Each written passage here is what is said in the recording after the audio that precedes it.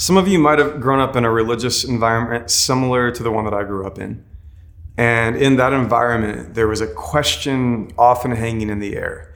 It was a question that would be asked for the first time of some people, and then it would be asked over and over again in their future as a way of sort of checking in on their relationship to what we believed and what we had experienced. And the question was this: have you accepted Jesus Christ as your personal Lord and Savior? I don't know if you've been asked that question. I don't know if you've answered that question, but it was a question that was with us in my upbringing. And it's a question that I said yes to on a very particular moment at a point in time. And it's a question I said yes to again and again since that point. And I love this question. And the thing I love most about it is how soulish it is. Because I know that every time I heard this question about accepting Jesus as my personal Lord and Savior, there was this feeling around it, this sort of shared understanding that what we were talking about was something that happens inside. This interior decision, awareness, experience, commitment, something that you might say happens in the soul. Like this was a question about the soul, and it described something happening in the soul, and it affected the future of the soul. And I like that because I think the soul is really important. And I think if we don't talk about the soul, we miss something important about being human. There's a writer named David Brooks, who I'm a big fan of. David Brooks says that the soul, for him at least, is the place where he locates our shared dignity. Because he says it doesn't matter if you're rich or poor or young or old. It doesn't matter where you grew up or what you've done with your life. Everybody has a soul. Nobody has more of a soul than somebody else. Nobody has less of a soul than somebody else. And so he says it's the basis of human dignity and shared belonging. There's another teacher who says that the soul is the animating breath or principle in a person's life, that we live out of the soul whether we know it or not. So I think it's really good to talk about the soul. And I think it's really good to think about this encounter with God that we describe when we ask if you've accepted Jesus as your Lord and Savior. I think it's really good to locate that thing in the soul because of all the things that come from the soul. Now, these words like Lord and Savior and Son of God, these words that we use to talk about Jesus and that often have been used to describe an inner experience of Jesus, they come from the Bible. At least that's why we use them. And so places like Luke 2, like in the Christmas story where the angels announce the birth of Jesus, we hear about him being Lord and Savior and a message of peace. And in places like 1 Corinthians 12 and 15, and like all over the New Testament, there's lots of places in the Bible where Jesus is talked about as Lord and Savior and Prince of Peace and Son of God. And so for us, like these terms come from the Bible. And for many of us today, they describe what you might call like an inner spiritual experience of the soul. I think that's good. I think it's beautiful. It's not the whole story, though, especially because these terms like Lord and Savior and Son of God, they don't originally come from the Bible. When the Bible uses them, it's borrowing them from a context that its original hearers were steeped in. So let's go back a little bit before the time of the New Testament, a little bit before the time of Jesus and when the biographies of him were written. Let's go about 40 years prior and talk about a man named Julius Caesar. If you remember a little bit of history, you might know that Julius Caesar was killed in March, the Ides of March in the year 44 BC. Well, later that same year in July, a comet streaked across the sky. And some of the people who observed that comet and were reflecting on the momentous assassination of Caesar decided that that comet was a sign for them of Caesar ascending to be one of the gods. Well, then about 2 years later, Julius Caesar is sort of officially, formally divinized by the community.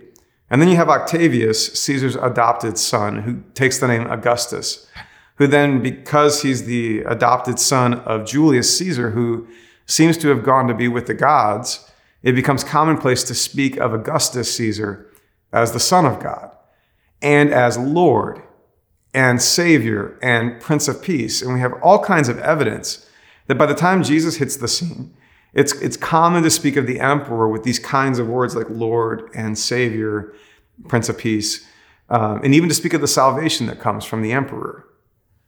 Now, the reason I bring all that up is because I think for a lot of us today, when we think about Jesus as Lord and Savior, we think of the soul, and I think that's really good. But I think when these words were first used to talk about Jesus, I think the people that heard them, they wouldn't have just thought about the soul. I think they would have also thought about the system. I think they would have thought about the arrangement of power in the world. I think they would have thought about governments and politics and all of the ways that we use our power to build the world and all the ways that some people seem to have more power than other people. I think for a community that had heard words like Lord and Savior used to speak of the emperor, for them to then hear these words used to speak of Jesus would tell them that Jesus isn't just here to deal with the soul, he's also here to deal with the system in some really important way. And so, today and for the next several weeks, we want to talk about the soul and the system together. Now, when I talk about the soul and the system, or when I indicate that we might talk a little bit about politics in church, there's often this pushback, right? Which is like, man, religion and politics, they should not mix, they don't belong together, don't put them together. It's nasty when they get together. We've seen it go badly when people try to mix religion and politics. And I understand all of that because I've seen some really, really ugly, terrible ways that religion and politics have mixed, or ways that we try to sort of merge the soul and the system and it doesn't do good things. But my problem with the idea of keeping these things separate is they're not separate, right? So like think about like the ways that we pray sometimes, straight from the scriptures, straight from the Bible. Prayer, you might think, is that thing that the soul does. It's a personal, intimate, private sort of thing that we do, but we pray for things from the scripture like justice rolling like a mighty river. We pray for the poor to be lifted up and the hungry to be fed and the captives to be released. So we pray for these things that are like very obviously words about the system. And I don't know how often you can pray for or sing about or dream about or preach about these things like the poor being lifted up and the hungry being fed and the captives being released and justice rolling. I don't know how long you can do that before you turn your attention to the system, because the system is the place where the poor aren't being fed or the hungry aren't being fed and the poor aren't being lifted up. In fact, they're being kept down, and justice isn't happening in all sorts of ways. So like our prayers are political whether we know them or we know it or not, and the scriptures scream about things that are active in the system that we're supposed to care about. And there are aspects of the system that are so deeply religious that we don't seem to notice. I remember a few years ago, I went to an NFL football game, and I had not been to an NFL football game in quite a while. And this particular week that I was there at the game was also a week for a certain national holiday. And so this football game, I have never seen such a gratuitous display of the religion of the United States, of patriotism. I mean, we had fighter jets and soldiers on the field, and every commercial break when the play action stopped, the big jumbotrons were used for banners of waving American flags, and songs were played, and people in the crowd were becoming visibly ecstatic in their excitement, in their emotion, in their devotion to the system that we were celebrating. We're in the United States, and we're here to celebrate our country and the people who have sacrificed for our country. And you couldn't go to that game with an objective lens and not recognize that the system was working on our souls. It was steeping us in a certain way of hoping and dreaming and trusting, and a certain way of thinking about the way that the world is ordered. Like, I'm completely aware that it can get really messy when the soul and the system are brought together, or when we talk about like religion and politics. The problem is, if we don't talk about it, it doesn't change the fact that they are already deeply intertwined. And when there are things that are acting on us and operative in the world that we're not talking about, that just creates the possibility of far more sinister and heinous and dysfunctional things. And so we have to talk about it. For the next few weeks, we want to talk about the soul and the system. Today, I just kind of wanted to make my case. Some of us have been taught that Jesus, that religion, that God, that the kingdom of God is entirely a private matter of the soul. And it's just not true.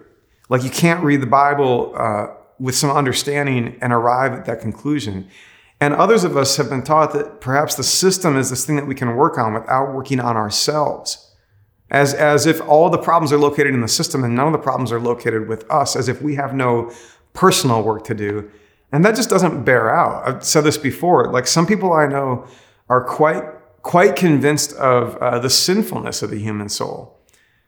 But they don't think there's any sin in the system. And I'll push them on that a little bit. And I'll ask, like, wait, so you believe that within the human soul is a dangerous capacity for evil and darkness. And you believe we all have that, all the billions of humans on planet Earth. And they'll say, yeah. And I'll say, but you think the things that emerge from our collective work aren't going to be marked by that same problem? Other people I know will be quick to say that the system has problems, that the system needs work, but are really wary of any language about the soul or personal sin or the work that we need to do on our own. And I'll ask them, I'll say, wait, so you think that this whole system, this thing that we built, has intrinsic within it all kinds of problems and hurts and violations and violence, and yet, like, you think it just sort of emerged out of nowhere? Or is it possible that the way that we ended up with a broken system is that broken people were working on it? I think these two hold together in pretty obvious ways, and we need to talk about both. Because we have souls and we are here to work on the system, because our souls are shaped by the system, whether we know it or not, and because the system, I really believe, is in many ways the result of what comes from our collective souls and the greed and the hope and the violence and the love that all dwells within. It all sort of gets worked out in the system. So we're going to talk about it. In the next few weeks, we're going to talk about power and identity and fear. We're going to talk about idolatry and justice. We're going to talk about belonging. We're going to talk about the church in all of this. Like, what is the church? What is she here for in all of this? We're going to talk about imagination, and we're going to talk about love. Now, as we work through the next few weeks, whether you join us at Four Winds Field or whether you tune in through the videos here, I want to be really clear. I want to tell you three things about where I'm coming from. And then I want to propose three things that I'm hoping for from our community, three sort of expectations for all of us. So first of all, three things about where I'm coming from. One, I actually love being an American. Like, I take pride in it. I love our country. I like waking up in the United States. I like the story that I'm a part of as an American. I think it's a hopeful one, and I think it's has within it aspirations that we should all be rooting for. So the first thing you should know about where I'm coming from is, like, I really, really like being an American. I know it's a privilege, and it's not one that I want to take lightly, but I'm proud of it. Second thing about where I'm coming from is, in the last several years, I have learned from, sat with, wept with, I have ached with so many sisters and brothers who either are also here as Americans with me, who experience this country very differently than I do, and or brothers and sisters from other places in the world who see American power and identity very, very differently because of the experiences that they've had.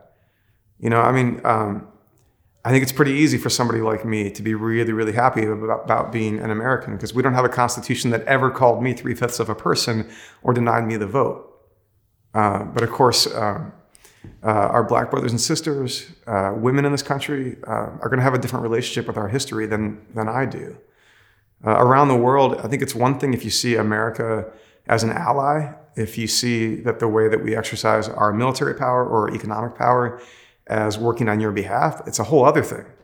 If you see the way that we exercise those powers as defeating you or your people, if it's your family members who live in the villages where the drone bombs drop, you're going to see this thing differently. If it's your people who see U.S. military might aligned with a power that's occupying your land, you're going to see all this very differently. So I sit where I sit, and I have the experiences I have, and I really love this country. And I also have sat with and learned from and wept with sisters and brothers, both here and abroad, who have very good reason to see it very differently. And then the third thing that you should know about where I'm coming from during these several weeks is, in spite of everything I just said about, like, being an American and being proud of that fact, in spite of all of that, this is not a sermon about being an American. This is not a series about being an American. I'm not trying to angle for a generic political philosophy or a generic American philosophy. My job as a pastor is to try to work out with you together in community, what is Jesus calling us to, and what does it look like to be faithful to the kingdom of God in this moment? And so there are a lot of good ideas out there about how to occupy the system and how to tend to the soul. And I'm open to all of it, but I'm explicitly interested in what does Jesus have to say about this? And so there's a lot of things you're not going to hear me explore, or some angles that I may not come from, because my job in this project and our job as a Jesus-centered community is to ask ourselves what it looks like to follow Jesus with the soul and the system. Now, a few things that I'm hoping for from our community. Like, this is what I'm hoping that you'll be willing to bring to this conversation. First of all, it'll be really, really tempting, whether you're watching the video or going to Four Winds Field, to have some other person or group of people in mind. They might be members of your family or members of another political party, and you might have them in mind, and you might show up primarily hoping that I'm going to say something to them. Because darn it, like, they need to get their act straight, and they need to hear some things that they're not hearing, and they need to be confronted with some stuff. And I understand that's a very natural temptation, especially when there are very real injustices at play in the world. But my ask is, please don't do that. Every one of us needs to come to this conversation first asking, like, what do I need to hear? Where do I need to be challenged? What needs to be pushed back on in me? What needs to be called out in me? And I'm going to ask you to do that first. Second thing, please hear the whole thing. There's going to be some nuance. We're going to stack some layers over the next several weeks. And so you might hear 1 week of this conversation or one part of a sermon and be pretty flustered because maybe there's something important I didn't say. Please hear the whole thing, hang with us through this whole conversation over the next several weeks, because there's a lot that needs to be said and we can't say it all at once. And then the third thing I just need to call out is I'm not going to be able to say everything and do everything. And that's okay, because sermons can't ever do all the work. I think at best, a sermon can provoke a conversation, can crack some things open, and can challenge all of us to do our own work with God and one another in the days ahead. And so that's the other thing I'm asking for is do your own work. I'm going to try to do my part here and try to serve this community with this series. But we all have work to do. And it means getting a little bit humble and opening ourselves up and doing some thinking and some conversations, but also asking God to lead us in the process of discerning how it is that we live up to the imperatives of the soul and the demands of the system so that we can build the world that we are called to build. South Bend City Church, friends, was actually founded in this context. It's easy for me to forget. We're barely, if you count Sundays, when we started doing Sundays, we're barely 3 years old. In fact, it was during the last presidential election that we were just forming as a community, meeting on Wednesday nights at the Brick, sort of pre-church launch. And there's a couple of moments in that history I'll never forget. One is the Wednesday after the Access Hollywood tapes came out, and we heard Donald Trump speaking about women in incredibly violent and inappropriate ways. And I remember at that gathering that Wednesday night after those tapes were released, I remember just telling our church, all I said was, hey, if you're a woman in our gatherings, I'm really sorry that we have built a world where men can speak of you like that and where men act toward you like that with impunity, where it's laughed off as locker room talk. That's all I said. And the thing that surprised me most was the women I heard from the next day who were livid with me because they thought I was taking a pro-Hillary stance, whereas I thought I was just taking a pro-women anti-sexual violence stance. I remember the day after the presidential election in 2016, because the election was on a Tuesday and then we were gathering on a Wednesday, and I woke up that Wednesday morning to an inbox full of emails from people who were scared to come to church. And some of them were scared to come into church because the outcome of that election made them feel unsafe in the world. And others were afraid to come to church because they felt like they were being villainized online or by the people in their life because of the vote that they had cast in that election. This stuff is not easy, but it's always been sort of part of the South Bend City Church experiment. And we're not trying to be flippant about it. We're not trying to play with fire like immature kids. But we've always believed that church is high stakes precisely because we have to talk about these kinds of things. Because we have to do the work of both the soul and the system if we're going to be living up to what a church really is. Now, a few years ago, I was in Washington, D.C. for some fancy pants meetings. I had to buy clothes I didn't have so I could show up to these meetings. I was at the White House for a meeting with some staffers for the president. I was at the Capitol building for a meeting with members of Congress. And I went to dinner one night. It was a fancy pants dinner in DC. It's one of those dinners where there's, a little name card at every place at the table so you know where to sit. And I sit down at my place. And then right next to me sits down this guy, and I look at him, and I think it's like a really famous and important dude. And if it's the person I think it is, he's been called the most important, powerful person in Washington that you've never heard of. But I'm a bit of a geek and a wonk, so I pay attention to that kind of stuff. And I look over at his name tag, and sure enough, it's him. And so, I don't know this guy at all, right? But I know him for my understanding of the part that he plays in the system. And I won't tell you who he is because it's not really important, what part he plays, except to say that he plays a significant part in the politics of the United States. And so we sort of introduce ourselves, and we try to figure out whose bread plate is which, and is the cup on the right your glass of water, or is that mine? And during that dinner, we had a kind of soulish conversation. The dinner that we were a part of assumed that we had some things in common in terms of faith and some other convictions, and that was true. And so we shared that bonding over a shared meal. And it struck me that he's the kind of person it would be easy for me to see for his part in the system and to totally disregard the soul and the inherent worth there and the humanizing power of that capacity within him. So we had this really beautiful dinner, and I left the dinner really grateful that this figurehead had been humanized in my life, because I think that's important. And then I went back to my hotel room and I turned on cable news. And between the dinner and then, he had made his way to a TV station where he was on cable news. And so my dinner partner was there talking to me through my TV screen in an interview in real time. And he was espousing some things that I wasn't very excited about, some things that I think are actually wrong with the system. And I could feel myself immediately trying to sort of just discard or forget about the soulish encounter that we had had, because it was way easier for him to be a one-dimensional person for me, right? A figurehead, a caricature that I could rail against or have strong feelings about without having any regard for the soul.